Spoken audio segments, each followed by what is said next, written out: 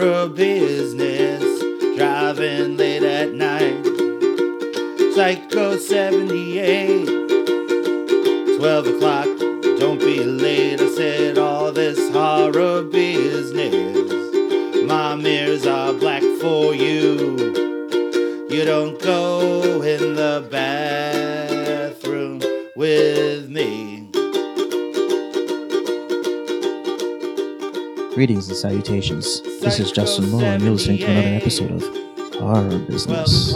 Why do you talk? Here's the thing. When we do a sound check, you yell into the microphone. And then as soon as we start recording, you're like soft. That's the point. With your sex voice. Well, it just affects that. Now I got to turn your mic up. Okay. Hey, Liam, that was your introduction to this episode. You were fucking complaining. Oh, man. Just so you guys know, this past weekend at Monster Mania, I totally chickened out on asking Tony Todd to do the introduction for this episode. Or anything. If you got him to say, this is Tony Todd and you're listening to Horror Business, we would use that every time. Fucking episode. And the real, as I was like driving back into Philadelphia, the tragedy of it was I realized we have an inn at Monster Mania. There's a dude who listens to this podcast who works at Monster Mania. Who? Jeff Thibault, I think I can't pronounce his last name. Oh, he works at Monster Mania? Yeah. I know Jeff pretty well. Yeah. So I was just like, I wonder if I would have been like, hey, Jeff, could you introduce... Hey, Jeff, if you're listening to this, we need you to work your beardy magic and get us some cool people to do little, like, I think there's an official radio name for that, where they do, like, I don't know. It's not a station ID because we're not a station, but having someone say, like, and you're listening to the Horror Business podcast. Like Doug Bradley. Or... I mean, I would never do it for Cinepunks because, we're actually legitimate and respectable. Yeah. But Horror Business, this is genre. This is genre. This no is one a real that. fanboy jerk off. So for us, it'd be, I would get a boner. Yeah. Which I would then touch. I mean, what else would you do with it? You don't not touch a boner. Sometimes I hurt it. That's weird. That's weird. Hey, so today's a significant day in horror. It is it is not only the birthday of one of the great Davids of genre filmmaking, as David Cronenberg, my favorite Canadian. Wait, my favorite Canadian, David Cronenberg, totally favorite Canadian. He's 73 today, which is insane because I don't think of him as like 73.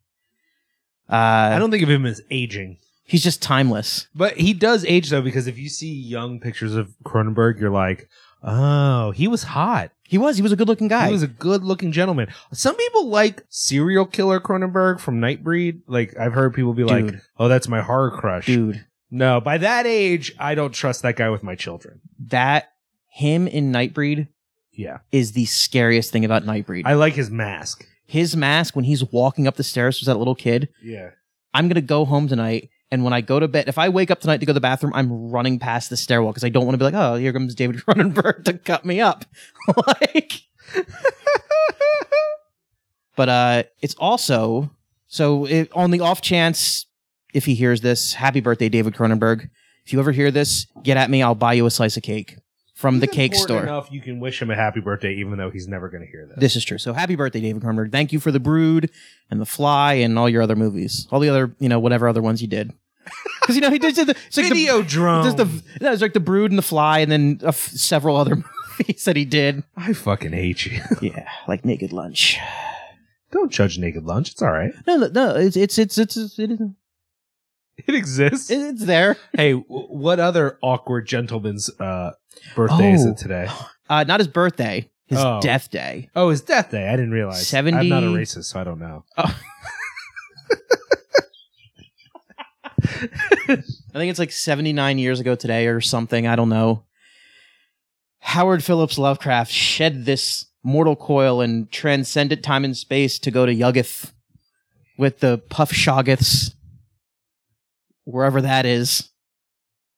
I only could play this game, but I would, in the sense that I would start quoting things from Hellboy. I wouldn't know them from the actual Lovecraft. No, yeah. Well, here's the thing. You don't want to quote Lovecraft because...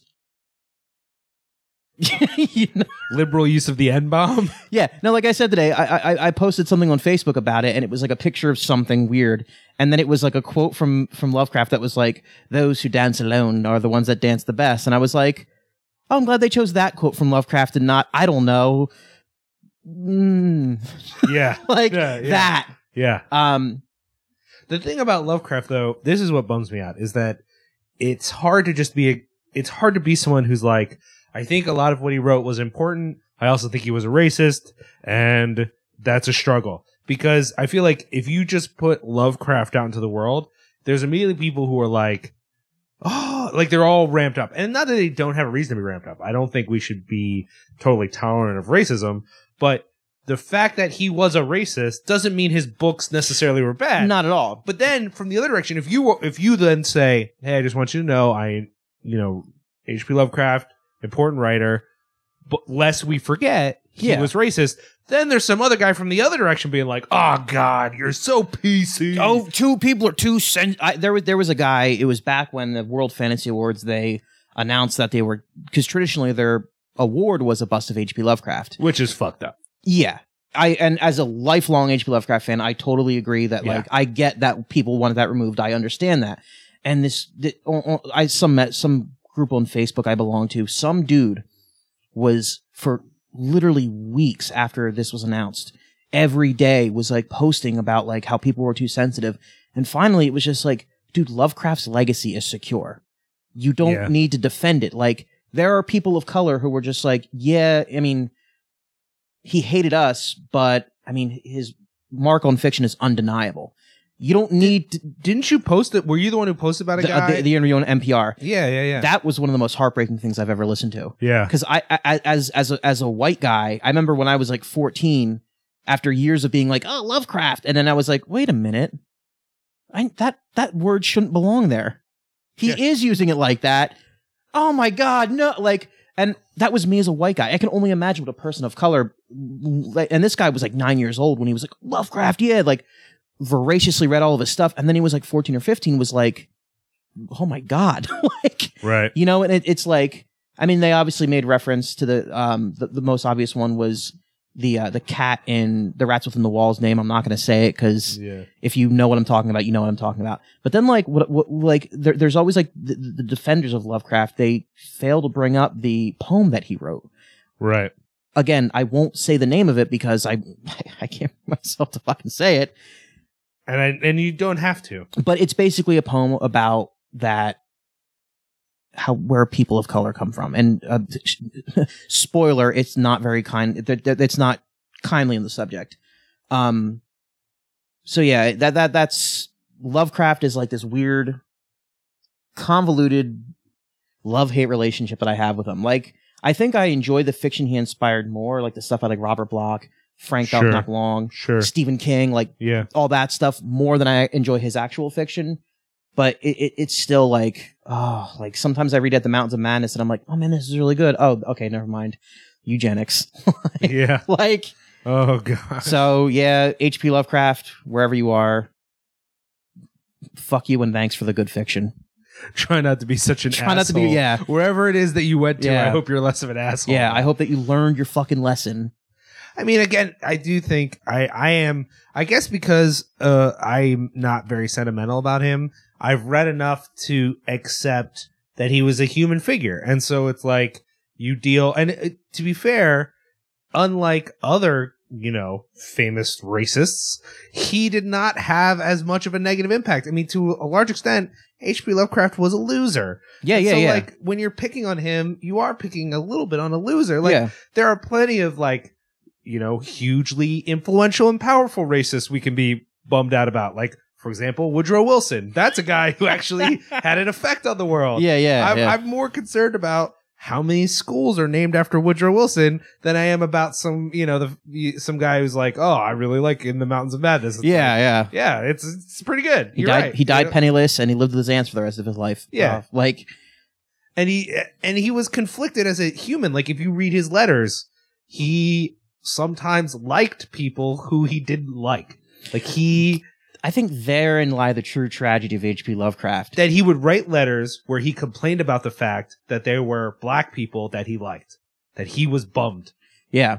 And I mean, that's virulent. Like, we can condemn that all day, but we can also acknowledge dude was a complicated, fucked up dude. Like, he had a lot of shit. And the racism is just one element of what was a really weird life. That produced fiction that is like, you know, it matters. And it really got at something. I mean, to be fair, like, I do think there's something to Lovecraft more than his use of language and his weird imagery. That feeling that under the surface, in what seems to be the normal world, there's something more that is like not okay. Now, I'm sure that anxiety came from probably some severe mental illness, but I also think it gets at a truth that makes us uncomfortable still. That, like, when you think about an H.P. Lovecraft story, it can still make you uncomfortable because it's like, yo, maybe there is something wrong. And not only, I think, not to get off on a huge tangent on Lovecraft, but the thing that always like creeped me out the most wasn't the fact that these beings he wrote about were evil per se. It was just like, you know, oh, we're going to wipe out humanity because we're at war with each other. Well, what about the billions of people? Okay. That sucks, but that's okay. Well, we got to wipe them out because we're at war with each other. Like, it negated humanity to like a really small place in the universe. And I think, I mean, that's been said billions of times by people who've written about Lovecraft, but for me, that was always the senselessness. The shit happens. Enough about Lovecraft. Enough ego stroking a dead racist, probably closeted dude. Well, not that's for another podcast. His ways with the women. Yeah. Let's get to, you had a couple things you wanted to talk about you had seen recently. You wanted to make a comment about. I also realized we should talk about The Witch briefly. Yeah. I mean, The Witch, I was going to bring that up. Yeah. You know. First thing, I watched the movie at the gym last night while I was riding a stationary bike. Indigenous. In big, bright neon letters, meh. Like, it was basically like, if anyone saw The Descent, it's kind of like The Descent, like these teenagers go to like Panama, and somehow it takes place in Panama, but at no point does Van Halen's Panama play, which I should have turned the movie off right there as soon as like it just blasting out of the speakers. The only cool part about it was the creature design was kind of neat. So if you want like a B class creature feature, watch Indigenous. That's my horror thing that I saw. But aside from The Witch, the one horror related thing I really wanted to talk about that I really liked was I watched the first episode of Damien last night, the new series from The Omen. It sounded like you were conflicted about it, though. I am conflicted because the acting was good. I like the guy that they got to play Damien. I like the fact that there are dogs in it who follow orders. That's pretty cool. Yeah. And they tastefully work in how it's connected to the original films. Sure. Like all the flashbacks have like a grimacing, Gregory Peck, like, oh, my son's the devil, I have to kill him. That's unfortunate. And it's cool. Like it's very like, it's just neat. Like it looks and feels like it has a lot going for it. The thing that I don't like about it is that the plot is basically that Damien, it opens up on his 30th birthday and he's 30. Damien Thorne, mysterious photographer, heart of gold. And he's in Syria and during some battle, he's like photographing like a war, and he's holding this woman while she's dying. She's like, I know you really are, Damien. It's all for you. Like echoing the nanny hangers. Sure. And then she says something in Aramaic, I believe, and gets shot, and her blood hits him in the face. And then he's visibly like freaked out by it. He's like, I remember, like, I think a nanny. He remembers the nanny killing herself. Sure. So then it's revealed that what she said to him was what John the Baptist said to Jesus when he was baptized on his 30th birthday, and the blood, blah, blah, blah. So then he starts to remember all these horrible things. Yeah. And he remembers his true heritage, and he's very conflicted about it, which would be a fascinating TV series, the Antichrist being conflicted about his heritage. Except they already did it in The Omen 2 when he was 12 years old. So, I mean, it seems as if the continuity then is with the original film and not the sequels. But I mean, I don't know. I didn't watch the episode last night. It just the thing why I was watching it was that, like, again, this is all cool and all, but it was just like, if they are adhering to the original films, I don't know if they're going to include the second and third one. It's just, if they do include the second and third one, it's just weird that he would have the same conflict when he was 12 years old, try to reject his heritage, accept his heritage, forget again, and then the third Omen film, he's 32 years old. So he's 30 now. So in 2 years, is he just going to become like an angry Sam Neill ranting at a statue in a church? No, I just think I'm of the opinion, having not watched the show, that they're only basing it off the first movie. And No, you just need to I just realized they are referencing the third movie because they have the daggers of Megiddo from the third film. They're in that. The daggers. But no, those were in the first. Those were in the first one too. What the fuck am I talking about? Yeah. No, I'm no. rambling. I think you just need to go off the first. First of all, the fact that you're worried about the world building in the Damien show. Okay. I like the Omen movies a lot. This came up on another podcast, and I had said that I've never even seen the third one. I don't That think. one's so good. Actually, maybe I have. It's so good. I don't. The point. I need to rewatch it. Yeah. That. But the fact that I'm just surprised that you care about them so much that you're very concerned about that. I mean, it won't be the end of the world for me. Yeah. It was just one of the things that I was watching, and that's what stuck out to me. Sure. Was I think it has potential to be a great show. Yeah. Unlike, I mean, Lucifer's okay, but I think they're doing the whole like... The Lucifer thing bums me out because it's so far from the comic, and it's a waste of that. Like, the problem with the Lucifer show isn't the actor. That dude, they really found the most charming British guy to be Lucifer. He is doing what he's meant to do. In the writing, the fact that they're only this far in the show and they're already like, maybe he's human. Maybe he's just a good guy after all. And I'm like, are we trying to justify, like, we're actually trying to redeem the devil? Yeah. After just like 4 episodes, like, let him be at least the devil for a season. Yeah.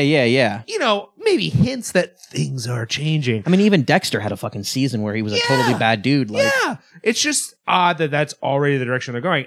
I kind of like the angle, and I'm not totally caught up with Lucifer, but I kind of like the angle they've started to go in and what I've seen of he's excited by this thing. Like, I like the idea of, wow, I don't know what's going to happen, and that's so cool. Yeah. But technically, no one actually claimed that Lucifer was like omniscient anyway. Like, technically Lucifer has no idea what's going to happen. I get that now he's in personal danger, and that's exciting, and that part's kind of interesting, but I don't think that new element is enough to carry the show. No. Because without that, the show then is just a detective and their supernatural helper. You know, like, that's all. Which has been done so many fucking times. So many goddamn times. But the whole point of it is, I think the idea of you have a classically evil figure feeling this sense of conflict, internal conflict about, do I want to keep being evil, or do I I do like the idea of the fucking Antichrist being like, is this what I want to do? Sure. I think that's great. But again, if that's going to be the whole thing of the show, they already did that, and they already did it perfectly in The Omen too. I don't know how many fans of horror agree with you that The Omen 2 is none. perfect. Any fan of horror, any real fan of horror, any true Scotsman would agree with me on that. Second of all, there's lots of, they've redone lots of things. I think this is just part of the trend of like, let's go back to every old property. I can't wait for the Thing TV show. Oh, god damn it. But you know what I mean? Like, there's always going to be that. So, for me, I think my internal, and we've talked about this before, the remake phenomena, when it first started, it rubbed me the wrong way. Then I started to just accept it. Yeah. And now I think I'm at the point where I'm going to take every one of them sort of at face value. But I do think you have a point. I don't know if your point really applies to the Omen films because I don't love them the way that you do. Though, like I said, I haven't seen the third one. Yeah. But I do think the point applies to other properties, which is that if you're going to remake things, I don't like the idea that like the only things we're going to remake are things that were already successful. Yeah. Because what it assumes is that all those movies that were near misses, that there's no fan base for those. Like, the only movies that'll make it are the movies that were already great. We'll just remake those. That's not, for me, what a remake is for. Let's get a movie that died on the table, that was a good idea, but you just couldn't make it. Yeah. This is a terrible example, but it's a great example that illustrates my point. It's a terrible example because I don't think they should remake it because no one will see it. That would be Howard the Duck. Howard the Duck, more than any other movie I can think of, is a film that failed because they kept trying things and it didn't work out. So Howard the Duck was the first movie where George Lucas was going to do CGI. That was his first movie. He's like, the duck, CGI, the whole thing, CGI. And they couldn't do it. They couldn't make it work. Then, the duck is going to be this. It's going to be this. And that went for the whole film. Every aspect of that movie is just a conflict between the vision of the creators and the willingness of the studio to pay for it and what they wanted. And, and so, some people love it. Some people hate it. I still kind of love it. But I totally love Howard the Duck. But it's a movie that, like, again, I don't think they should remake it because I don't think there really is like that big an audience for it. No. But it fits the bill of, with a lot more money and a lot better technology, that movie could be better. Yeah, especially in the Marvel Cinematic Universe. Yeah, so I think there are a number of films like that didn't get there. They're not terrible movie. Like, I'm not saying go find the shittiest fucking movie that everybody hated, remake that. Yeah. But like Ishtar. But there has to be those near misses, those movies that just couldn't quite get there. That now, if you've got money and you've got technology, go for that movie. Instead, they always want to remake the movie that most people think is perfect as it is. They're like, yeah, let's do that. Yeah, that'd be great. What? There's an Exorcist TV show, which is there really an Exorcist TV show? They're talking about it. Ugh. I only support it because I hate fanboys, and that will. Yeah. Hey, let's talk about The Witch. Justin, what did you think of The Witch? Well, you were there, so you saw my reaction to it. Yeah. I spent most of the movie on the verge of an anxiety attack because I thought I was going to witness some horrendous shit any fucking second. At any moment. I don't know if it was Stephen King who said this, but it was in a Stephen King, in his memoirs that I first read it, he compared horror and terror. He said terror was being in a dark room with a corpse. Horror was bumping into that corpse. This movie relied heavily upon the feeling of terror. Nothing really happens in the movie. Like, nothing jumps out, but like, when I think back up, I spent most of that movie like... But I feel like the beginning of the movie really sets the tone when the baby disappears. That was so fucking the baby creepy. disappears. It's done in such a way that you're like, and it's a little bit ruined by the trailer, but not too bad because the baby disappears and you're like, oh. And then within a few seconds, you're like, man, I wonder what's going to happen to that baby. Oh, and now we know. Oh, and now we know. Squished up and rubbed all over a broom. So a witch could fly. Flying. That beginning, I think, sets the tone, which is like, creepy and intense and brutal. Oh my and God. Like, this is a movie I don't think we want to I feel like most people have seen it. Are we going to say spoilers for this or not? I don't know. I mean, this is one of those movies that like I think because the episode is not about the movie, I don't want to spoil it. So we won't spoil it. But I will say that I think there's a way to watch the movie that it's unclear exactly what happens, in the sense that not that there's not a witch, like you see a witch. Yeah, there totally is a witch, yeah. But the introduction of the fungus on the corn. Yeah. And the fact that the family is crazy. I mean, it's not a story of well, these people are just trying to get by and they're like normal people and none of this is in any way their fault and whatever. It seems to me like the director is pretty clearly like, are these settlers, pilgrims, whatever you want to think of them as, any crazier than these supposed witches in the woods? Yeah. They're about equal, actually. And I would say these are two groups of crazy people. That was one of the things that I was talking about a friend with it. Like the particular strain of Puritan Christianity that's portrayed in this movie is so fucking out there. It's almost cultish and pagan. Like when they're fucking praying, until they say like, I think they say like Christ Jesus, like once, they could be praying to one of the fucking outer gods for all I know. That's how it feels. Am I wrong though? Am I wrong? No, like, and that's even within the context of the film, it's not, because I knew there was going to be this moment where the family is like, is she a witch or whatever? I expected a hard turn. The dad actually tries to be compassionate by his fucked up, crazy understanding of what that it's not like one of those movies like, I don't know if you've ever seen what is that movie called? Well, any number of those films that are like the films where people are just tortured because they think they're a witch. Yeah, like The Crucible or something like that.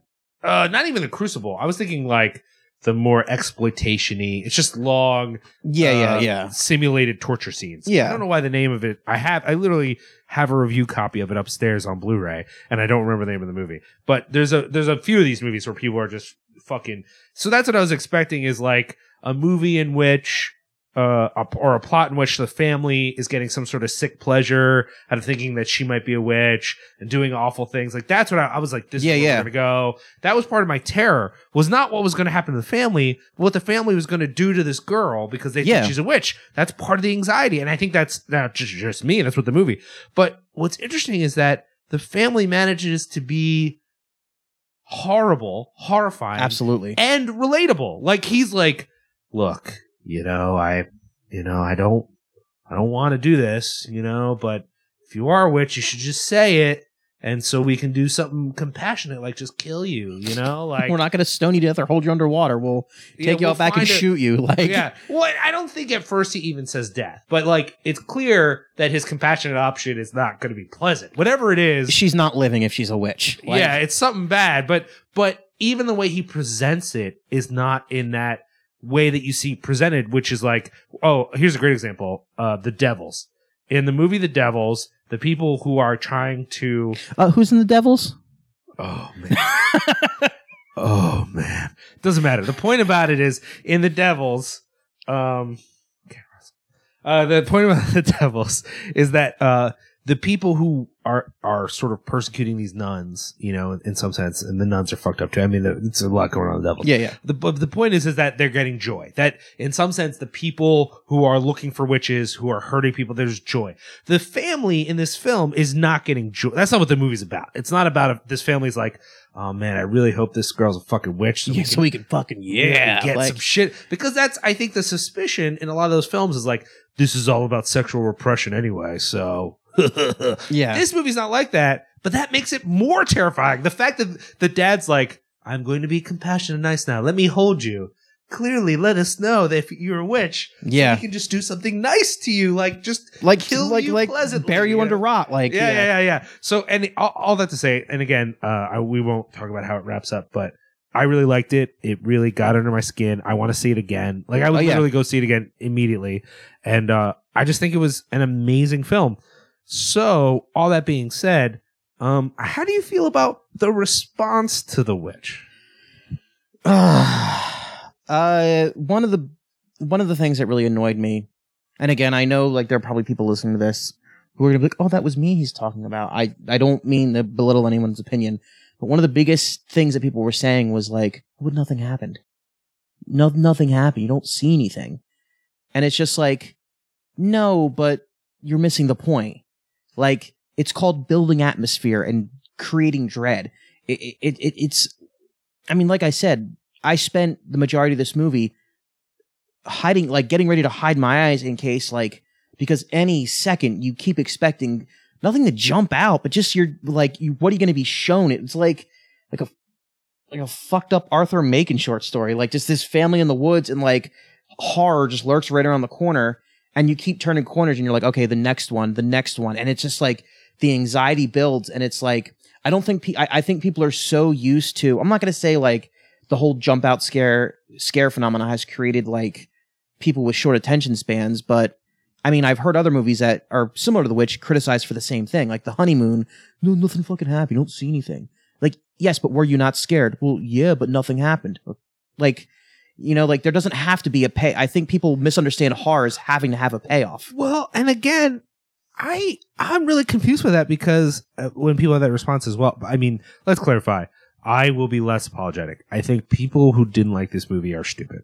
So I'll just put that out there that I think you're actually an idiot. But let's clarify specifically when people are like, nothing happened, nothing scary happened, or nothing occurred. Things fucking occur. So much scary shit happens. Things happen in the movie. Like, you mean...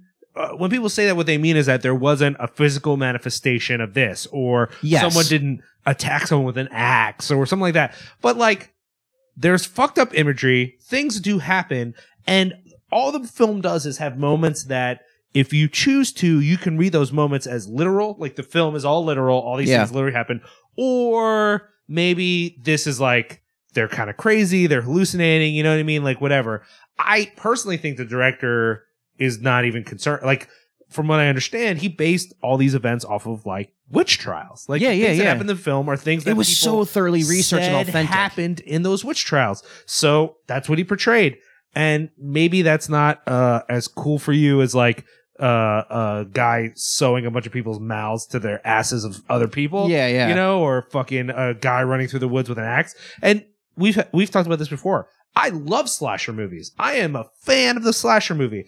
But what I can't understand is allowing one kind of movie, whether it's the slasher film or the torture porn movies, or even like monster movies where there's like a physical monster. Those don't get to dominate and all other films have to go away now. Yeah, yeah. This is part of horror, that fear and dread and atmosphere. Now, I take it back. I could see someone saying, well, this is just not my kind of horror.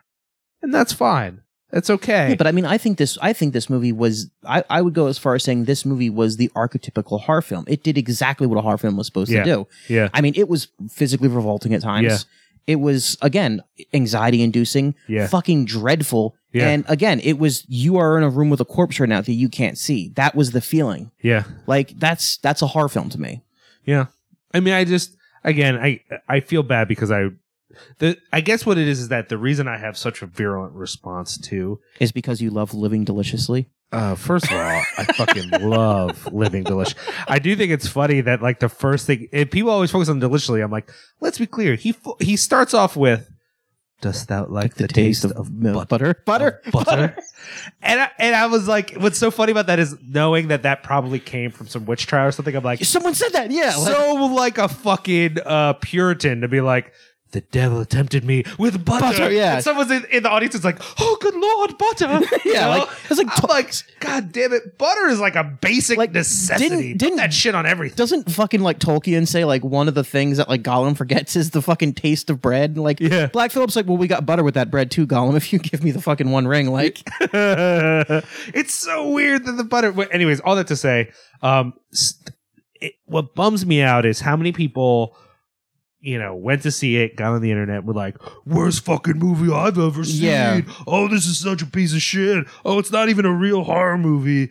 Like, I don't really want to say that people who didn't like this movie are like mouth-breathing mutants who don't know how to tie their own shoes, but some of the responses tempt me to go that direction, to just be I agree. Fuck all of you, because it was so negative and not in a well thought out way, making assumptions about what constitutes horror, what constitutes a good movie, things that just I can't sit with. Yeah. So I just remembered, did we have any comments, tweets, anything that we needed to respond to that anyone shot at us? I don't believe so. There's been some interaction with people, but it's been like nothing about specific. No one's brought up like, oh, you should talk about this on the show. Okay. We still want that to be a part of the show. Granted, we probably need more listeners for that to happen. Yeah. So feel free. Our challenge to you is to comment, tweet at us, send us stuff on Facebook. You can email us. They can email us, right? Do we have an email? We have an email address. I will, at the end of this episode, I'll run down all the ways to contact us. So, but we also need more people to check it out. So please repost and all that stuff and let people know that you think we don't suck. So tonight we are discussing two films. And these are two films that you actually chose both of these movies. I did, yeah. It was it came to me when I was driving down to Philadelphia. I was driving and thinking about the podcast a few weekends ago, and I was like, oh, we should do a movie. We should do an episode on the subject of addiction, because it's a subject that like is horrific, but I don't think is handled very well in a lot of horror movies. This is also because you're straight edge. Yeah. Oh well, yes. I'm a true believer. I'm a member of the order. I've taken the sacred vow. Wait, so are you? You're straight edge too. Yeah, no, I was about to say that part of this, the subtext of this is that we will straight edge revenge anyone. We're better than you. You're gonna get caught in a downslide. Hard edge forever. That's definitely not who we are. But I do think that you're right. Addiction is, I wouldn't say a regular theme, but it is a theme that comes up in horror films. And you managed to pick two movies I think deal with it well. I will say, I was thinking about suggesting Habit. Have you seen Habit? I have not. It is what is his name? Larry Fessenden. It's a Larry Fessenden film. Oh, okay. I think it might be his first. No, I think it's his second film. Okay. And it's a vampire film. And it's a film kind of about relationships, but really it's a film in which his relationship to this woman who seems like she's probably a vampire, like it affects him like an addict. Like the movie really ends up being about addiction. Okay. At first you think it's just about a crazy relationship, but as it goes forward, it's like, no, she's a drug to him. Yeah. And he like needs it, you know? I want to watch that now. It's good. It's good. You can borrow the collection. Oh wait, right. It's on Blu-ray. Fuck. I does it play on my 8-track player? Because that's how I watch movies on 8-track. I thought you just shone a light behind the film and I watched it. Oh. With fire, of course, because you don't have any electricity at your house. But so what's the first movie we'll be discussing the films tonight? we picked were Brain Damage, and I always mess up the director's last name. Is that a Henenlotter? Yes, John. Is it John? Is it John? I don't know. Frank Henenlotter. Yes. I don't even know if we could be wrong. Henenlotter. And who you may know from such films as Basket Case 2, and my personal favorite, Frankenhooker. Side note, as a plug, he's actually going to be in Philly soon at the Philadelphia Film Fest. He's presenting his new documentary, which is about Banksy. Apparently it's about the search for Banksy, trying to figure out who Banksy really is. It seems odd because it's not a monster movie with stuff, but I guess he can, he's an artist. He's a Renaissance man. He can do whatever he wants. He's going to be at the screening, so check out Philadelphia Film Fest to find out about that if you're a Frank Henenlotter fan. So we're going to take a quick break, and then we're going to come back and talk about Brain. Oh, did you want to mention the other movie we're talking about? Oh, yeah. We're also going to be talking about Guillermo del Toro's modern classic, Cronos. Guillermo del Toro's first movie. Was it his first movie overall, or just his first major movie? It's his. Yeah, he did a short film before that. Okay, yeah. But yeah, because in this, we watched a little bit of special features, and he talked about how Cronos is special to him because it's his first movie, so it's like his first love in a way. You know? I love Guillermo del Toro. But he also said it's the one movie, because it's his first movie, that he would always make changes to. Like if he was like, if I found a new footage, or if I found sound effects I hadn't used, or if I could go in and digitally clean something up, he's like, if I had my way, I would release like a new edition of that movie every couple of years. I love him. Because it's the one movie he thinks could be better in some way. Not fucking Mimic. I mean, come on, Guillermo. I think Mimic is the kind of movie you just let it go. You just forget it. So it just happened, and now we move on. Yeah. All right, so we'll take a quick break and come back and talk about Brain Damage. It's funny. One night you go to bed, and when you wake up, everything is different.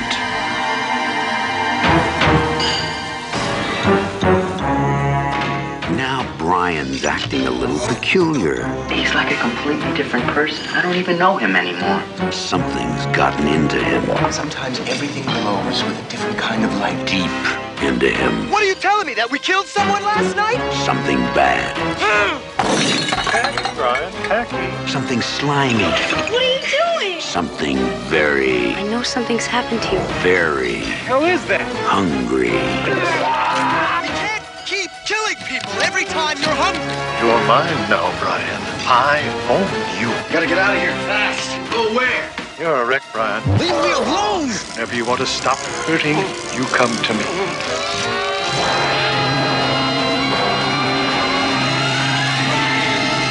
Brain damage. It will turn you inside out. All right. We're back. Liam is enjoying a roasted sweet potato. We've descended into Great Depression era America, where we're gnawing on root vegetables.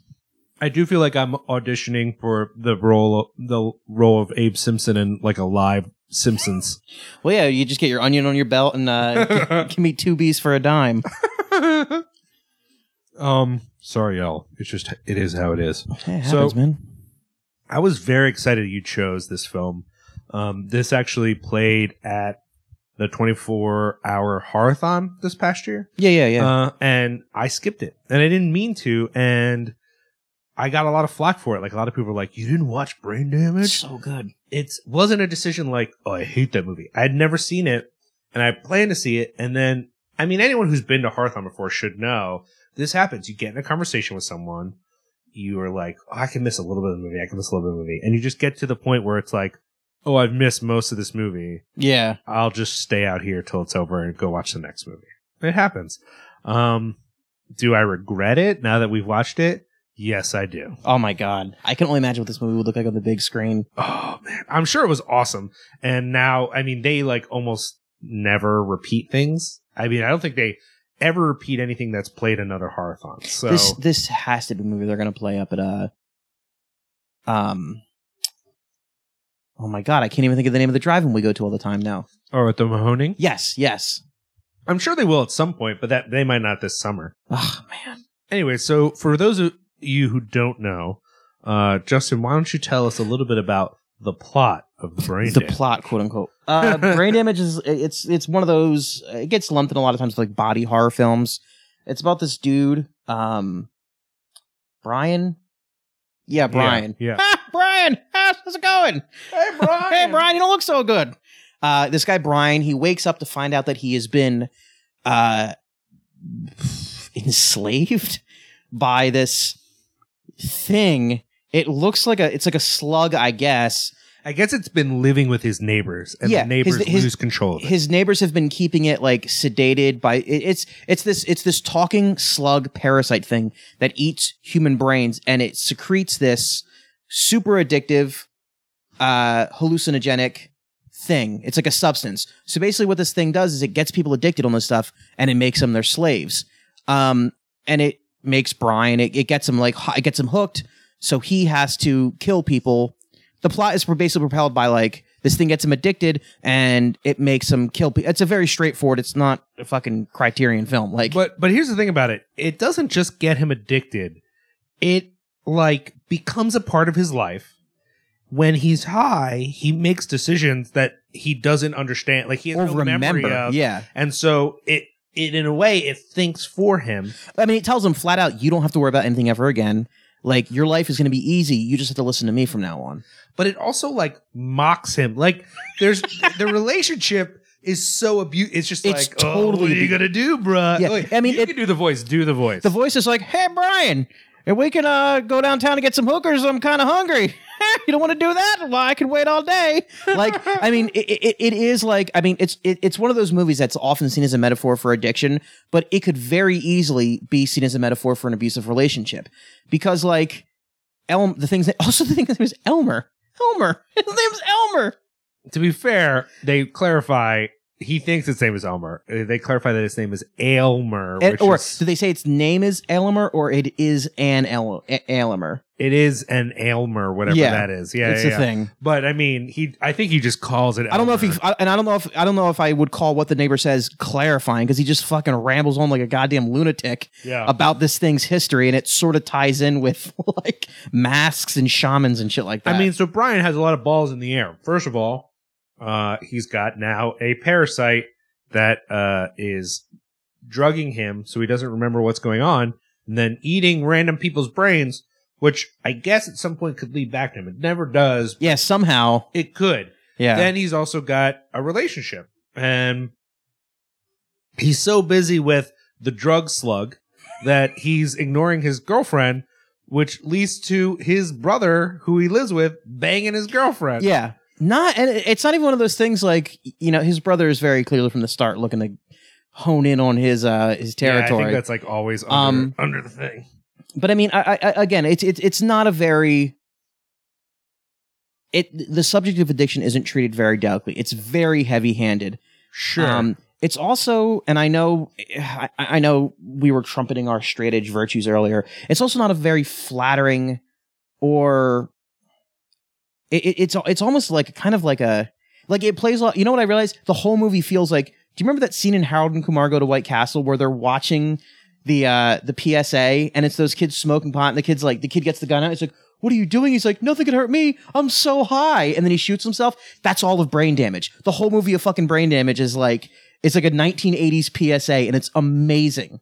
Yeah, I think that's fair. I mean, here's the thing. I don't actually know what Frank Henenlotter, let's just accept that's how I'm going to say Frank. Well, I don't know what Frank H's relationship is to addiction. Is this him portraying an experience that he's had? Is this him caricaturing things he's seen happen to his friends? Is this him just getting a weird idea? You know, drugs are kind of like this. And I'm more inclined to believe it's more the third. It's just a weird idea. Yeah, I don't. The reality is, I have no idea. I don't think it's a bad metaphor. Like at a certain level, especially for certain kinds of drugs, I could see this relationship. Yeah. But it does, understandably, of course, miss some of what is actually positive for people about drug use. Like, there's a community there. There's a feeling of euphoria. Like, yeah, like when Brian is high, he's high, but it's always played for humor. Like, you're never, it's never like, oh, I get why Brian would put up with a parasite who eats brains. Yeah. It never is clear. And honestly, like, I don't think, I don't even know that you could even call it a metaphor. It's more like, it's a jumping off point. It's a way to understand a weird story. But I don't think the movie brings anything new about. There's no insight. No, not at all. It's very, I mean, like, and it's weird because we were talking the other day. I think we watched this movie the day that Nancy Reagan died, didn't we? Which is appropriate. We didn't plan this. I mean, it wasn't like we're like, hey, we got a tip that Nancy Reagan's about to die. We better watch this movie today. But I mean, again, the whole movie, it definitely feels like it's a very, I mean, I keep coming back to it. It's a very 1980s popular view of drug use. But the question I have a little bit, and I'm not trying to say like I know one way or the other, is I don't know how self-aware it is in the sense of like, does he know that? Is it possible that he's well aware that this is like a shitty caricature? That this oh my God. Here's the thing. Out of all like sleazy 80s like film directors, if this was Larry Cohen making this movie, I would be like, no, I could probably see him being like self-aware, but I mean, Frankenhooker, the guy made fucking Frankenhooker. Dude, no, fuck you. Frankenhooker is amazing. I'm not saying it's not. I'm just saying like it's Frankenhooker has super crack in it. Yeah, but I mean, it's just. I mean, it's not saying much. I don't. I'm unconvinced by this line of reasoning. No, my line of reasoning. Okay, my line of reasoning again. Going back to Larry Cohen. Larry Cohen made this stuff, and as goofy as it is, that is a brilliant commentary upon consumer culture. Okay. This doesn't seem to be brilliant at all. This just seems like, I don't know. All the dialogue from Alymer is pretty good. You're right. You're totally right about that. But it's just like when Frank, I can't say his last name. When Frank sat down to write this movie, I'm going to tell a tale about the horrors of drug use. I'm going to make No. I'm not saying that at all. But I'm saying is his portrayal of drug use at all influenced by the Nancy Reagan caricature? So it's like he takes that imagery that was everywhere at that point and sort of creates this creature based upon it. Yeah. Knowing full well that anyone who with an actual drug problem watching Brain Damage is not going to be like, hey, that's like my life. Yeah, he captured it perfectly. Yeah. I mean, I will say this though, for as goofy as this movie is played and like for as silly as addiction is like made to be in this movie, which let me be clear, it shouldn't be made into a joke at all. It's not. Sure, it's a horrible thing. But like the scene where he's going through the withdrawal, where like Brian's like, "Fuck you, I'm going to sit here," and Alymer's like, "Okay, let's see who can wait. Let's see who can go longer, me without brains or you without me." And then he starts going through withdrawal. That's like. That the film takes such a fucking weird turn into like actually horrifying. Yeah, I mean that's where I and again I'm now contradicting the theory I just put forward, but I do wonder if it isn't influenced by a real experience of addiction, only in that there are parts of the movie that actually feel real. Like, not that he doesn't play things for humor. And I would say the same thing about Frankenhooker. Frankenhooker seems like a ridiculous movie, but there are moments that are played seriously that I don't think it's just him not knowing how to set a tone of a movie. Like, I don't think it's like he is making a funny, silly movie, but because he doesn't get how movies are supposed to work, the withdrawal scene is like intense. Yeah. I feel like you make that withdrawal scene because you've seen fucking Withdrawal. Okay, you know, I definitely, I mean, and it looked like, it's rough to watch. And anyone who's seen the movie knows what we're talking. It's the scene where he checks into the shitty hotel. He says, "We're staying here until we're cured."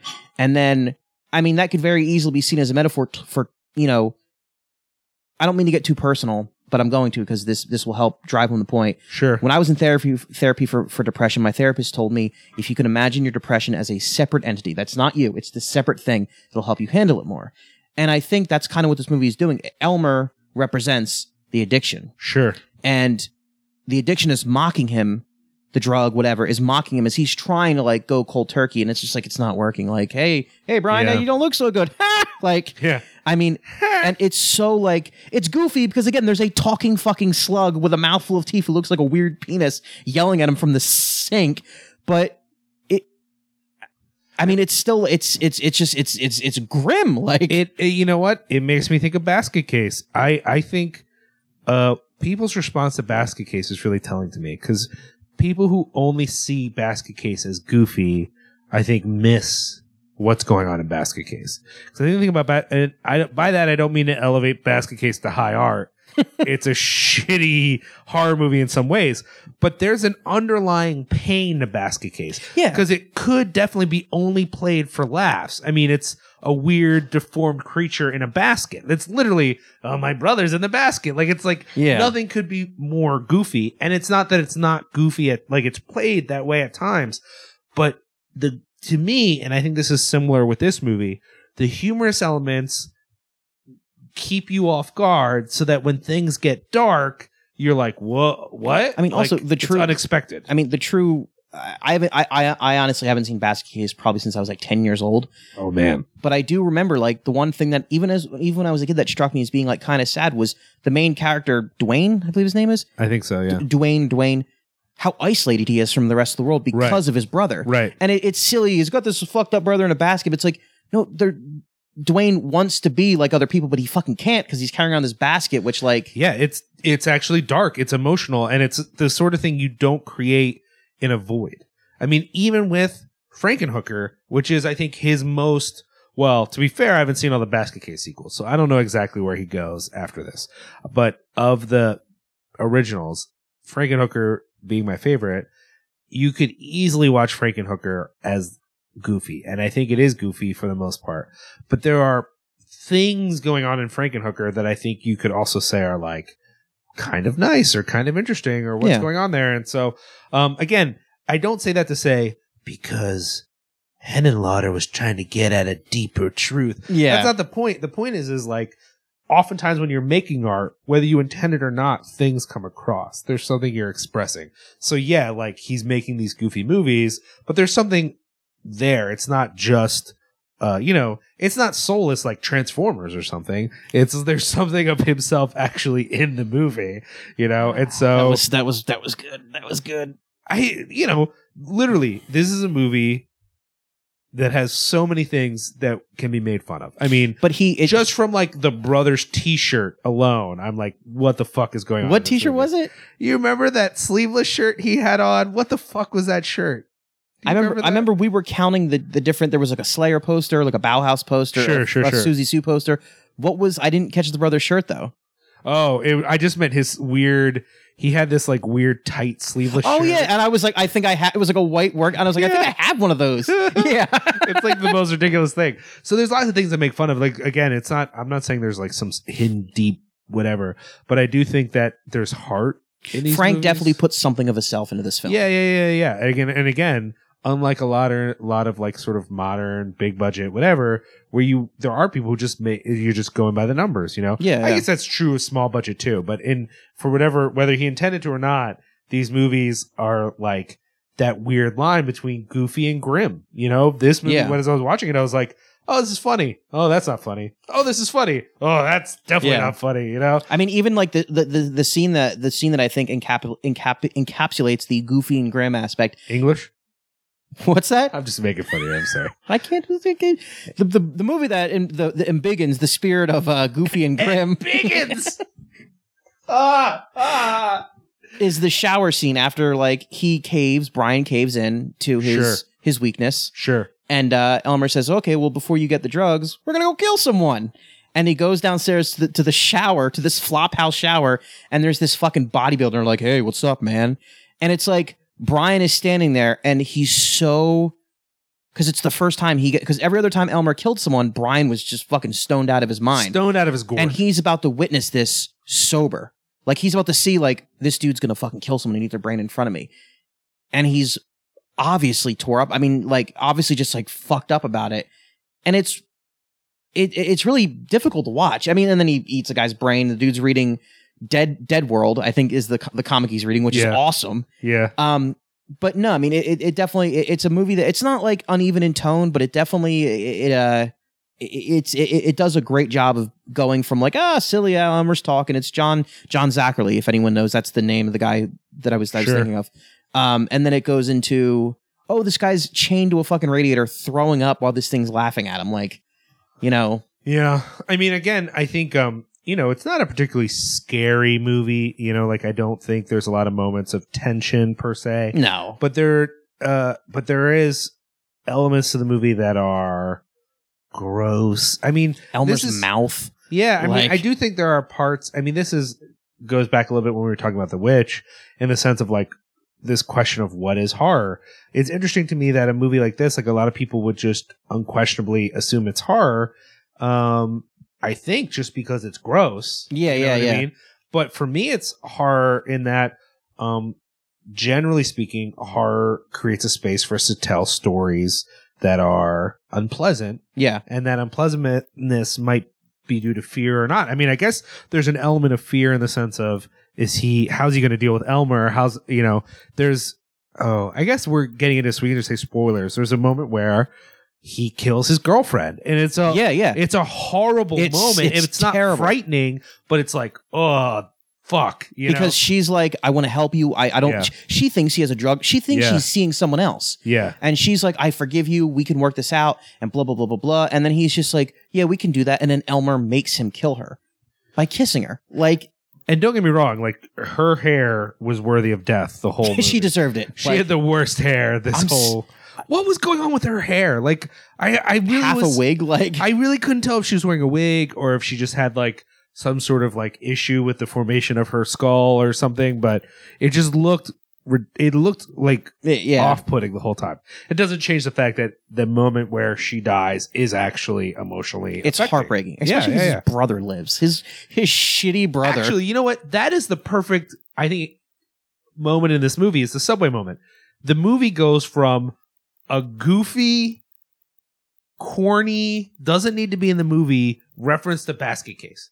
He sits down in the subway, and across from him is a guy who looks like the guy from Basket Case. I think it actually is the guy. It could be, but the point being is that it's a reference to his other movie. Immediately after he had made that movie, it's like a big wink at the audience. Like, hey guys, remember Basket Case? Get it? And he goes from that moment direct beeline to him killing the girl. Yeah, this is what this movie is that sort of pivoting.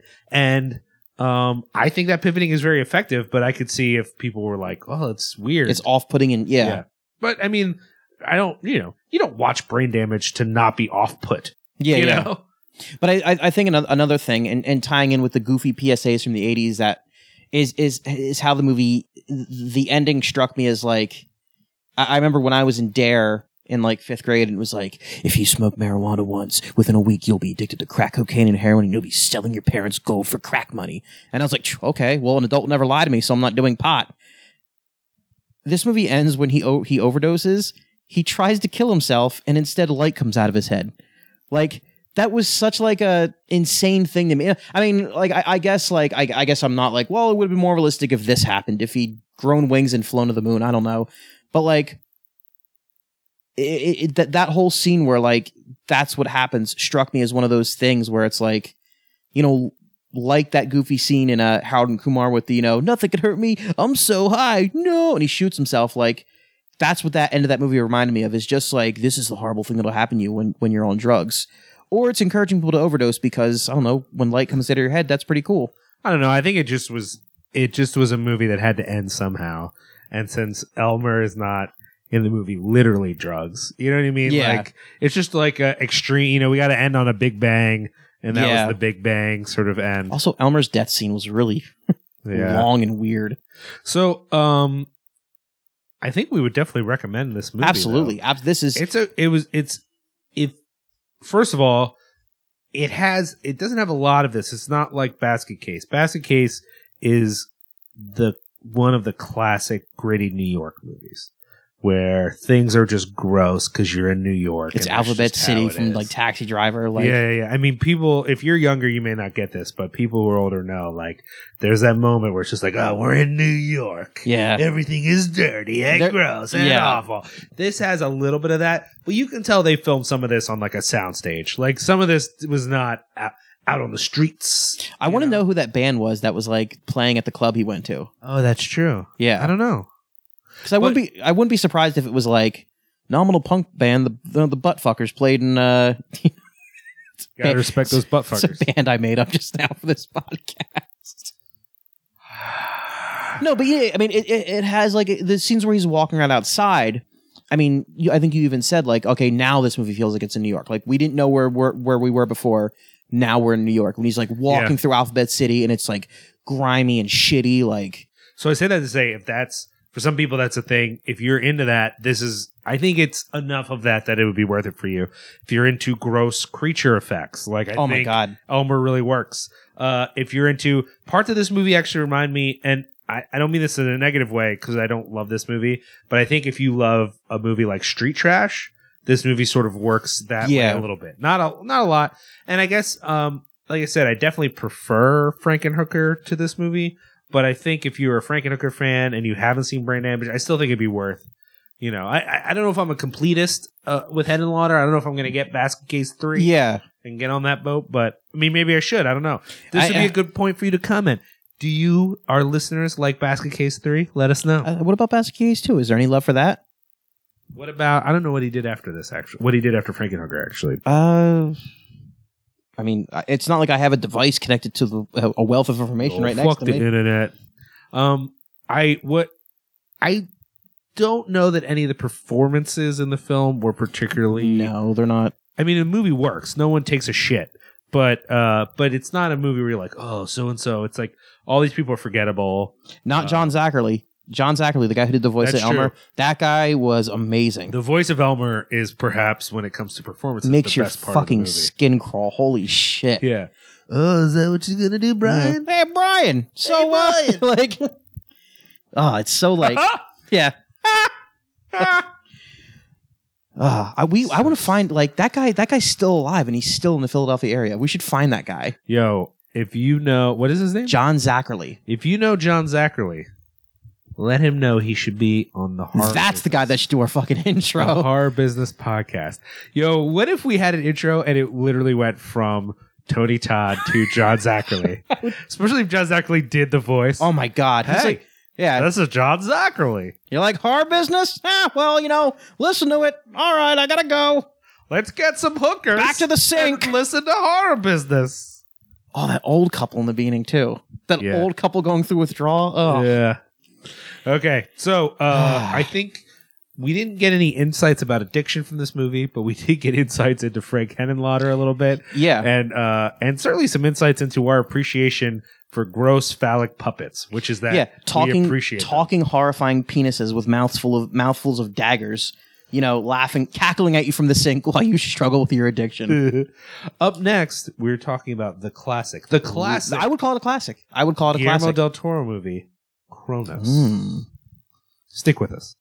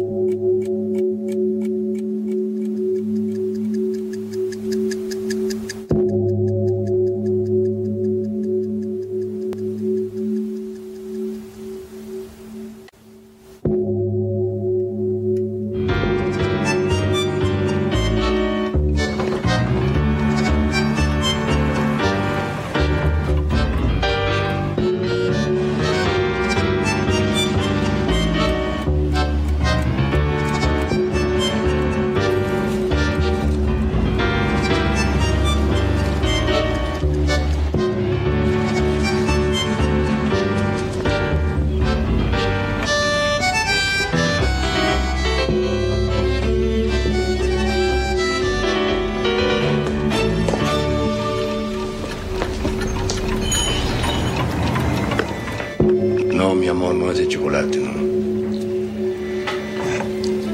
Una cosa como esta ocurre una sola vez en la vida. Una sola vez en la vida. No pasó nada.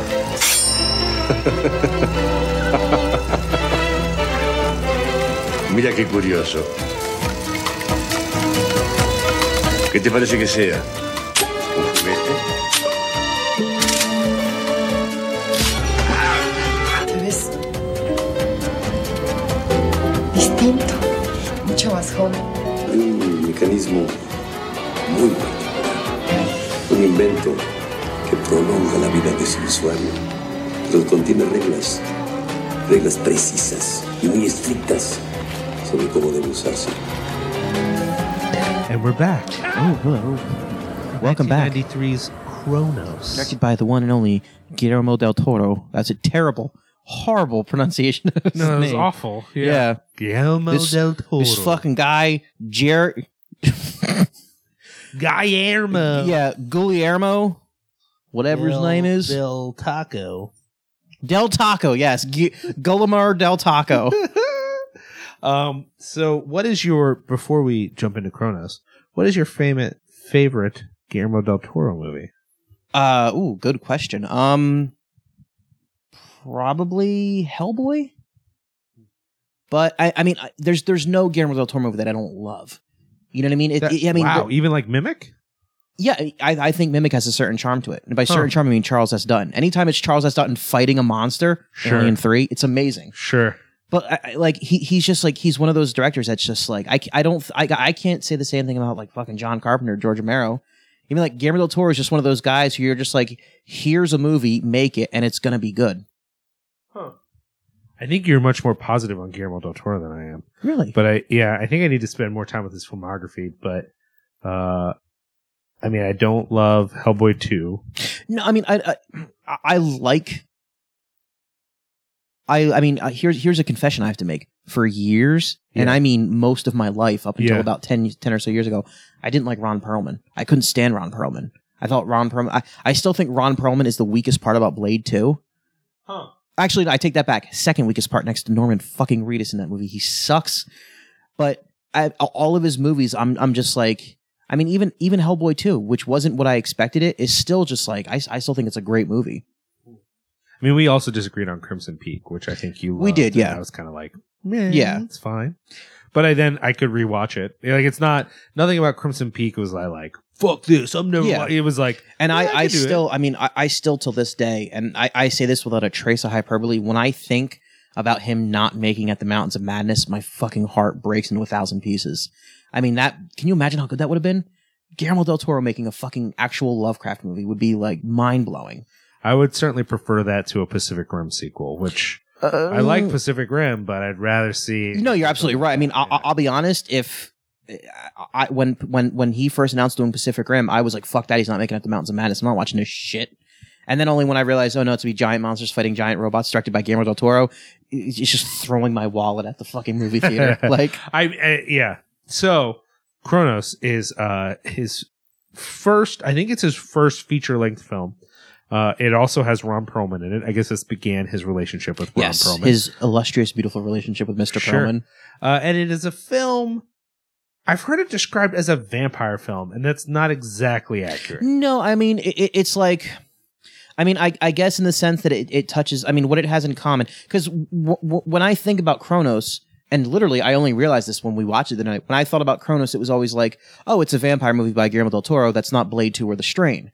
But then, like, when you watch the movie, there are no real references to vampirism except there's the alchemist who lives for 500 years. And then at one point, the one guy, the insane tycoon, makes a vague reference to, oh, you forgot the one vital ingredient. You must drink blood. And you're like, oh, yeah.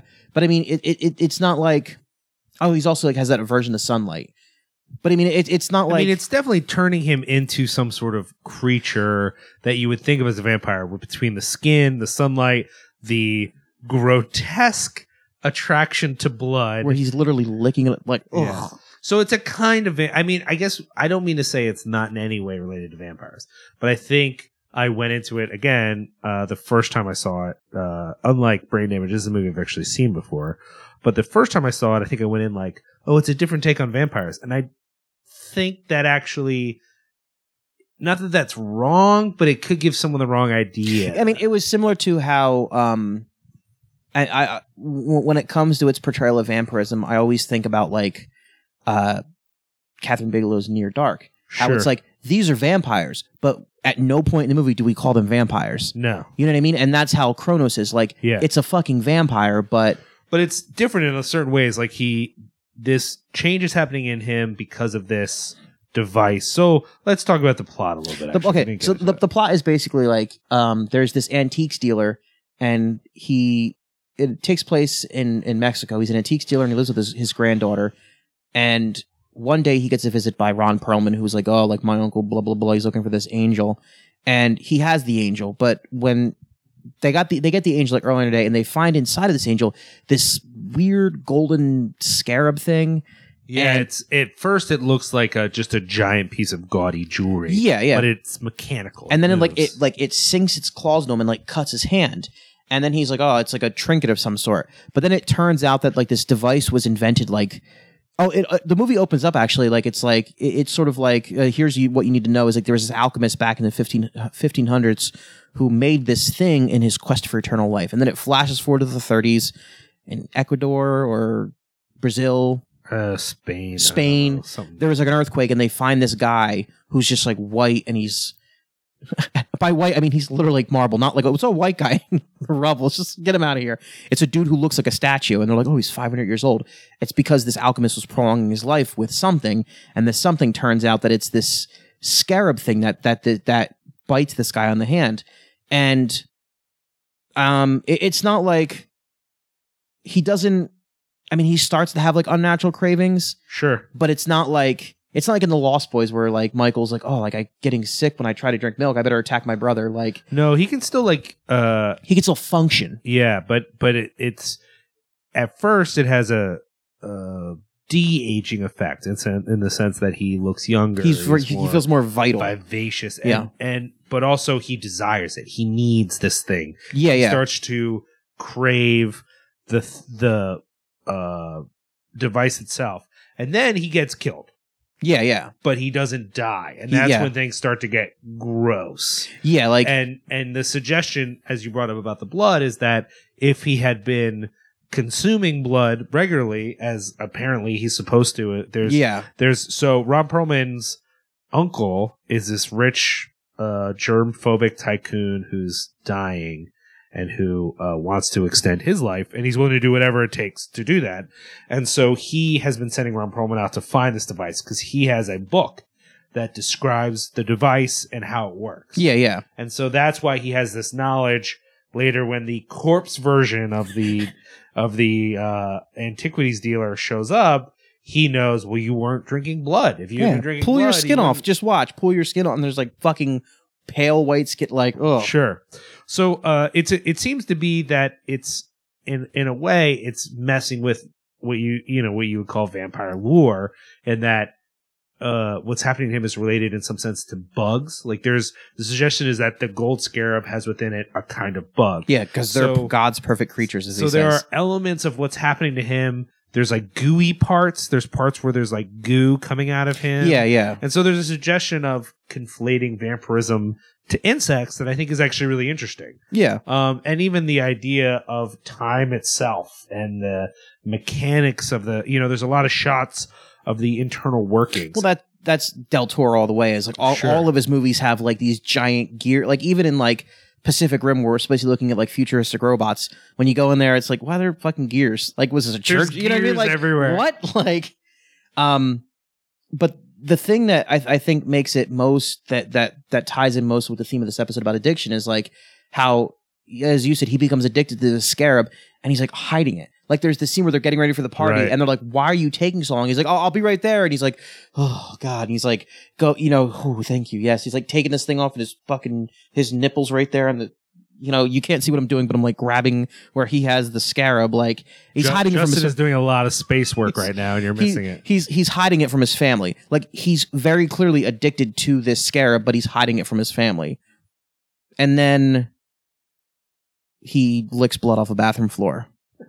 There's a moment when he's at a party and someone, I guess they get a nosebleed. Yeah. So they go to take care of the nosebleed. From doing too much coke, I'm assuming. Yeah, obviously. And that's the first moment where he starts to realize he's craving blood. And the craving is so intense, though, he has no moment to, like, think about it. Like, he's not processing what he's doing. Yeah. He just fucking needs He sees it. the blood, he drops to his knees, and that's it. Yeah. Side note, how disgusting is it when there's blood on the sink at first, and he's about to lick the blood off the sink, and then some dude just comes out of the bathroom stall, and it's just like, let me get that for you, and just wipes it with his bare So hand. gross. It's so disgusting. Yo, let me just go ahead and say, if you're out in public anywhere and you see some blood, just do yourself a favor and don't fuck with it. Yeah. Don't touch it in any way. Yeah. Even if you're a vampire. Yeah. Yeah. But I mean, I think that, like, that to me was the very, very clearly, that was Del Toro. And again, the difference between this movie and Brain Damage is why Brain Damage plays up addiction as this, like, look at it. Yeah. Like, Del Toro is a little more delicate and nuanced in his portrayal of it. Well, he's a dignified character. He falls into something unintentionally. Yeah. He doesn't want it to be bad. And in the end, it shows that there's some positives to it. Like, people do drugs to some extent. Some people do because it does something for them. It makes them feel good, or it helps them get over something, or helps them ignore something, or helps them, process whatever it is that they're dealing with. I mean, I don't know because I'm a fucking strong person, but I'm sorry, that was terrible. But the point is that there's something going on there, and in Brain Damage, that's not entirely clear. You know what I mean? Like, or at least it's not as obvious. In Cronos, I feel bad for him the whole time. I mean, yes, I don't agree with some of his decisions. I'm like, oh, don't do that, do this, whatever. Yeah. But, like, that's part of the drama and the tension of the story. It's not a movie where you're like, what the fuck? Why does this even matter? Like, you identify with what he's going through. You understand why he's doing what he's doing. Yeah. And it almost feels tragic. Like, for me, I mean, yes, he makes a decision that that's not who he wants to be to some extent. Yeah. But the first time you realize that if he had been drinking blood, things might be a little bit different. It feels kind of tragic. Like, oh man, I wish he had known about that. Even though then you're like, wait, is he going to start killing people? Like, that doesn't really work. It's like his nobility comes at a cost because, and rest assured, he does. I mean, that's the thing about this guy is, like, he stays. I mean, like, at no point, like, the moment, I mean, what makes him decide to, like, that he can't do it is when he realizes his, like, granddaughter's, like, bleeding. Right. And he's just like, fuck. I'll be back. And then that's when he, like, throws him, he attacks Ron Perlman and throws himself off the thing. Sure. And it's like, I mean, he stays a noble character to the very end, which I think is like, I think it says that, I mean, drug addiction isn't an automatic death sentence. Unlike in Brain Damage, where it's like, if you do drugs once, it'll destroy your family and your head's going to explode and light's going to shine out of it. Like, this is more like, yeah, it sucks, but work through it. And in the end, things might work out. Like, it also has some very familiar Del Toro elements. Like, Del Toro doesn't he very rarely does a straight monster movie. Like, it's very rarely like, oh, here are the good guys, here's the monster, let's just let it play out. Like, this is a movie where, to an extent, Ron Perlman is a monster. But again, what's interesting about Ron Perlman is, like, he's clearly a villain, and yet you kind of get why he does what he does. But he's so nihilistic. He's so just like, I don't give a fuck about, like, like, it's not like he's helping his uncle out of any sense of, like, he just wants the money. He just wants the fucking money. Same with his uncle. His uncle makes some terrible decisions. They're both awful people. Yeah. But again, it's like, if we go by, if you want to define monster as the one who isn't human, it's actually the hero of the story. Like, that's what's going on. He's going through this transformation, this metamorphosis. I do like the reoccurring Del Toro elements. Is I do like. I don't know if we made this comparison while we were watching this movie. Like, we were talking about how the Strain, there's, like, the flawed. Yeah. Like this. Did we talk about the fact that there's the guy in this movie is Eldritch Palmer from The Strain, like the rich guy who's like, we talked fuck about you, that death. I'm going to do whatever it takes to, like, Sure. I mean, that basically is this character. And he's, I mean, there's a lot of elements of The Strain in this. Yeah. Yeah. I mean, and I think that's so, like, that guy is so much more monstrous than the antiques dealer who was an actual monster. Yeah. Like, I mean, but then again, that's like classic Del Toro. Like, you look at Hellboy, the Prince of Hell is the best guy in the movie. Sure. Like, Yeah, or even like The Devil's Backbone. Like, Yeah. You know, all those sorts of things. So I think that's a theme there. I think also, you know, Del Toro likes expanding genre a little bit. I think there's, speaking of what we were before with Lovecraft, I mean, there's like a little bit of like to me, the way the scare works, there's something like... Yeah, he talks like, it's sort of, it definitely has the whole like, what is the antique dealer says something, his last words were su temporis. Yeah, something like that. Which, I mean, it's all about cheating death and eternity, which are very, and I mean, it's a known, if you've ever seen an interview with Del Toro and he's spoken for more than 5 minutes, I guarantee he brings up Lovecraft, because that dude eats, sleeps, and breathes Lovecraft, even more so than me. So it's like there are themes of Lovecraft weirdness in this movie, but not it's not like, not so much as it is in like, I mean, even like Pacific Rim, like, which is very, very, very heavily Lovecraft when you think about it. This was more like you said, like a fairy tale, and not in the corny ass like, oh, it's a modern like, this was like a fairy tale, like a tragic, like, that's what this movie reminded me more of anything else other than like Del Toro's other stuff, like Pan's Labyrinth. People are always like, that's a modern day fairy tale, and it is, but that was on purpose, and it's like right fucking there. I was gonna say that feels more like people say that all the time, and I feel like it's more like a modern movie that draws from fairy tale imagery. But the story itself, it's like, yeah, I guess it's like a fairy tale. Fair enough, yeah. But like Cronos, like the actual structure of the narrative is very fairy tale-ish, a tragic fairy tale. Yeah. Like, so I could go home and read the plot of Cronos to my niece tonight, and she'd be like, oh, that's a Brothers Grimm story. Like, the kind old grandfather who... I wouldn't. My niece is 6. Why the fuck would I read her Cronos? This is just weird. But yeah, I mean, the basic elements of it. Worst uncle ever. Guilty. I like that you just held a physical position. Like, well, that's all I can say about that. We're recording a podcast. I'm talking to you. I'm not talking to them. To those people. But no, it's. Oh, yeah, I mean, it really does.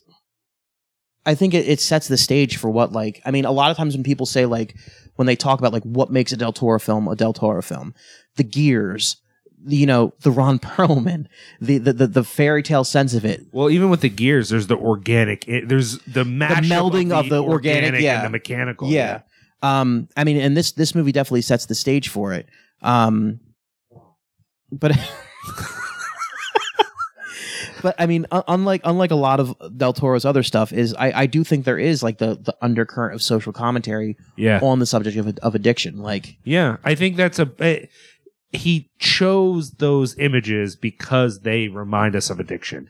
Even if you could say, well, it's, you know, that's not what the movie's about. I think using that imagery matters. It has an impact on the audience. It has an impact on me watching it. I'm like, oh, that's, you know, that's interesting that that's part of what's going on. So yeah. I do think it's meant to address it in a very direct way. The ending then is interesting in the sense of like, I mean, he doesn't come out of it. He doesn't get away with it. But at the same time, I do think it's somewhat of a happy ending because it's a redemptive ending. Exactly. There's happy. a resolution. There's like, redemptive. Yay! He finds peace. Yeah. His family is at peace. It's not like the end of, like, I don't know, Breaking Bad, where everyone's like, no, I think I had a happy ending. No, it fucking didn't. No, like, that's I don't even want to get on that. But you know, because all these people want to like him. And do you see what I'm saying though? Yeah, totally. It's like it's just because there's some vague good elements. Like, this is an all around like good triumphs over evil. Yeah, tough but correct decisions are made, and in the end there is redemption. Yeah, I think that's fair. Yeah, and Ron Perlman, you know, fuck Ron Perlman.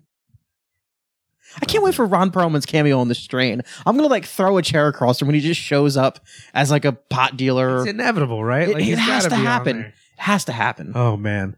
So yeah, I think Cronos, I love the timing of it. It's like even the beginning, like it almost has like a big Hollywood intro as it gets started. Yeah. It feels like a real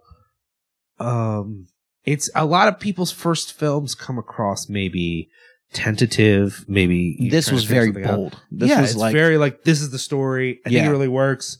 I love all the performance. I mean, in a way, it's funny because it's interesting to watch with Brain Damage because the performances in Cronos are great. Even even the little girl who's just scared, she works so well. Everyone fits in their roles, and that, you know, that's not to shit on Brain Damage, but just to say, like, it's interesting to see how Brain Damage is in its own way just as entertaining, but Cronos is like a film. Like, there's a reason that Cronos got a Criterion release and Brain Damage didn't. Like, well, it didn't yet. Not yet. That's a petition we should get behind. I'm going to keep emailing them on the website. But I mean, it's also striking again is how, like, I think it speaks to Del Toro's ability as a filmmaker. Is like, how many, like you said, how many filmmakers can you say their first film is this? Like, I mean, and it's that consistent. Like, he didn't find his footing. His first movie was like, this is what my style's going to be like, and every single movie has stuck to that. I mean, with some variation of creativity, but it, you know, he really sort of took a step out, and you knew what he was about. I mean, say what you will about a movie like Mimic, which, I mean, even that with the gears and the fucking bugs and like the hidden things. He does have a thing about cockroaches, huh? He does have a thing about bugs. It's weird. I mean, bugs are gross. They're disgusting. But I mean, that's part of his shtick. I would kill all cockroaches if I could. Did you know that cockroaches make all the chocolate milk in the world? Literally, if someone was like, well, the thing about cockroaches is that without them, we wouldn't have tacos. That's fine. Tacos are done. I'm done with tacos. Yeah, all of it. Well, we think that without cockroaches, the Earth would just spin off its axis and die in 100 years. Cool. I'll be dead in 20. Fuck children. Yeah. I'm done. Kill them. Sorry about that. So yeah, Cronos is great. I think it's interesting in our discussion of The Witch, we were talking about the nature of horror. It didn't occur to me till now. We watched 2 outside the box horror movies. Yes. One, it fits. It's most people would consider Brain Damage a horror movie, but it doesn't have some of those elements that people come to expect. It certainly delivers on the grossness. It's definitely disturbing and unsettling, but it's not like horrific. And then Cronos, and this is maybe my opinion, anything that has a fairy tale element, it has a horror element. That fairy tales and horror are very deeply related. Yes. Like it's you know, as a genre connected. And Cronos again supplements that with some. I mean, it's not gore when he's trying to lick blood off the floor, but it's not a moment you would put in a movie that's at least like just a pleasant drama. Like it's definitely an intense, horrific moment. And also, they don't really play up much on like scary imagery, but as you pointed out, towards the end when he's like, I mean, he's like, there's the scene at the end after he drinks blood and he's like, he's got the corpse-like pallor. He's wearing a suit backwards, which is just unnerving to look at for whatever reason. I don't know if it's, and he's got like a cloak on. You were just about to dismiss all Mexican culture. You're like, I don't know if that's some Mexican thing. I was not about to say that. Or was I? No, I wasn't. I wasn't about to say that. It's because he came out of the ground. He was disoriented. It's like fucking Pet Sematary when the you know. No, right. I'm going to start wearing suits backwards. You totally should. It's like there's what the fuck was I going? Oh yeah, the scene where he's got the pale face, and then just blood. Yeah. Look, and that's fucking startling. It's really creepy. Yeah. But that other than that, there's no real like terrifying. It's not like. No, it's. I mean, there's dramatic moments towards the end with Ron Perlman, but it's not shot like in a traditional sort of horror. It's not like Fright Night where there's the mouth and the thing. Yeah. But on the other hand, I think it fits within the genre. I mean, granted, this is horror business. Clearly, we focus more on horror. I mean, we're going to watch stuff that's a little outside, but I don't think Cronos is outside. Like, I think it's part of. I think by the virtue of being Del Toro and having how rooted he is in the horror genre, I think that anything he makes, like, I mean, I even said earlier, like Pacific Rim. Like, when I first saw that movie and I was like, oh, there's monsters from another dimension, I'm fucking shocked that Del Toro made this movie. There's a horror, like anything he makes, there's a horror element to. Whether it's as heavy-handed as The Strain or, you know, kind of on the outskirts as Cronos or Pan's Labyrinth, it's still there. Sure. Yeah. What? Do we think that this film gives us any insights into the nature of addiction? I mean, I think if anything, it kind of,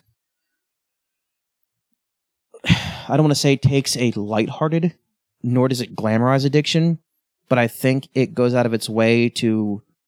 I think what it does is, like, on this hand, it says, like, on one hand, yes, addiction is a horrifying thing. There are consequences to addiction. On the other hand, I think it kind of, I don't want to say empowers an addict, but for lack of a better word, we'll say that. Like, it sort of retains, like, and I'm going to get kind of dramatic here, but whatever. I think it sort of highlights the humanity and the redemptionability of an addict.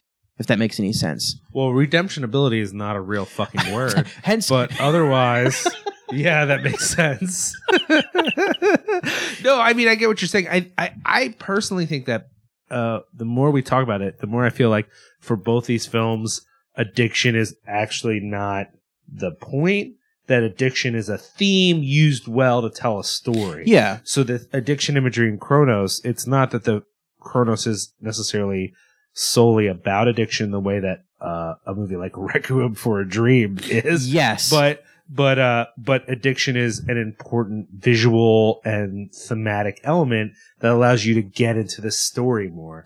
And that then the story ends up being more about the relationship of this grandfather to his granddaughter, but also his decisions about who he is and the kind of person he's going to be, because he has the opportunity to live forever. I mean, at some point he could say, fuck it, for a little bit of blood. Sure, on his deathbed, he could have been like, "Get me a cat. I'm drinking blood, and I'm going to go find like a homeless person and become eternal." He could have, but he doesn't. Like, they make it a point to be like he chooses to die with dignity. That wouldn't be very vegan to give him a cat. But I don't think he's also he drinks from Ron Perlman. There's nothing more not vegan than drinking Ron Perlman's blood. I don't know. Maybe that might be true. But I think about out of the two movies, if there's any subtext out of the two movies, the subtext in either one, like, there's no other real subtext in Cronos aside from addiction. Whereas Brain Damage, we kind of touched upon it, like, it could also be about like an abusive relationship. Yeah, or there's sexuality elements, there's elements about feeling isolated in ways. So there's things going on. I think it's interesting because while Cronos is a better film, I think you're right. There's a lot of things one could see in Brain Damage under the veneer of the goofiness of it. Yeah. Whereas Cronos is kind of more straightforward in that way. But I don't know. They're both great. I'm glad we watched them. I'm very glad we watched them, yeah. Is there anything coming up we wanted to highlight or hype up or I can't really think of anything. I'm going to go see 10 Cloverfield Lane without you tomorrow, which sucks. Yeah, I hate you. I didn't mention how I met some of the people from the Lost Boys on Sunday. That was pretty cool. Oh, that is cool. Yeah. Oh, and big ups, didn't you meet one of the guys from Vinegar Syndrome? Yes. God, I forget his name now. I feel like a jerk. James? Yes, James. Yeah. Met James. I met Tony Todd. That was pretty cool. Yeah. We talked about The Flash and how scary he is as Zoom. That was pretty awesome. Yeah. I watched him get his picture taken with a couple of kids, and I was like, that's weird. Like children, like actual smiling children. Like, they're excited to meet Tony Todd. Like, oh, that's interesting. Yeah. I can't think of anything horror related that's coming up really. Yeah. I don't know if it's straight horror. It might just be more like an action movie, but I'm excited about The Green Room as well. Yes. So 10 Cloverfield Lane, The Green Room are two sort of vaguely horror related things. And then I'm hoping you remember that I don't remember what it's called, that at the Philly Film Fest, that Turkish horror movie played. Baskin. Yeah. Yes, Baskin looks like it's going to be insane. Might be getting released at some point. And I also wanted to ask you, did you see the trailer?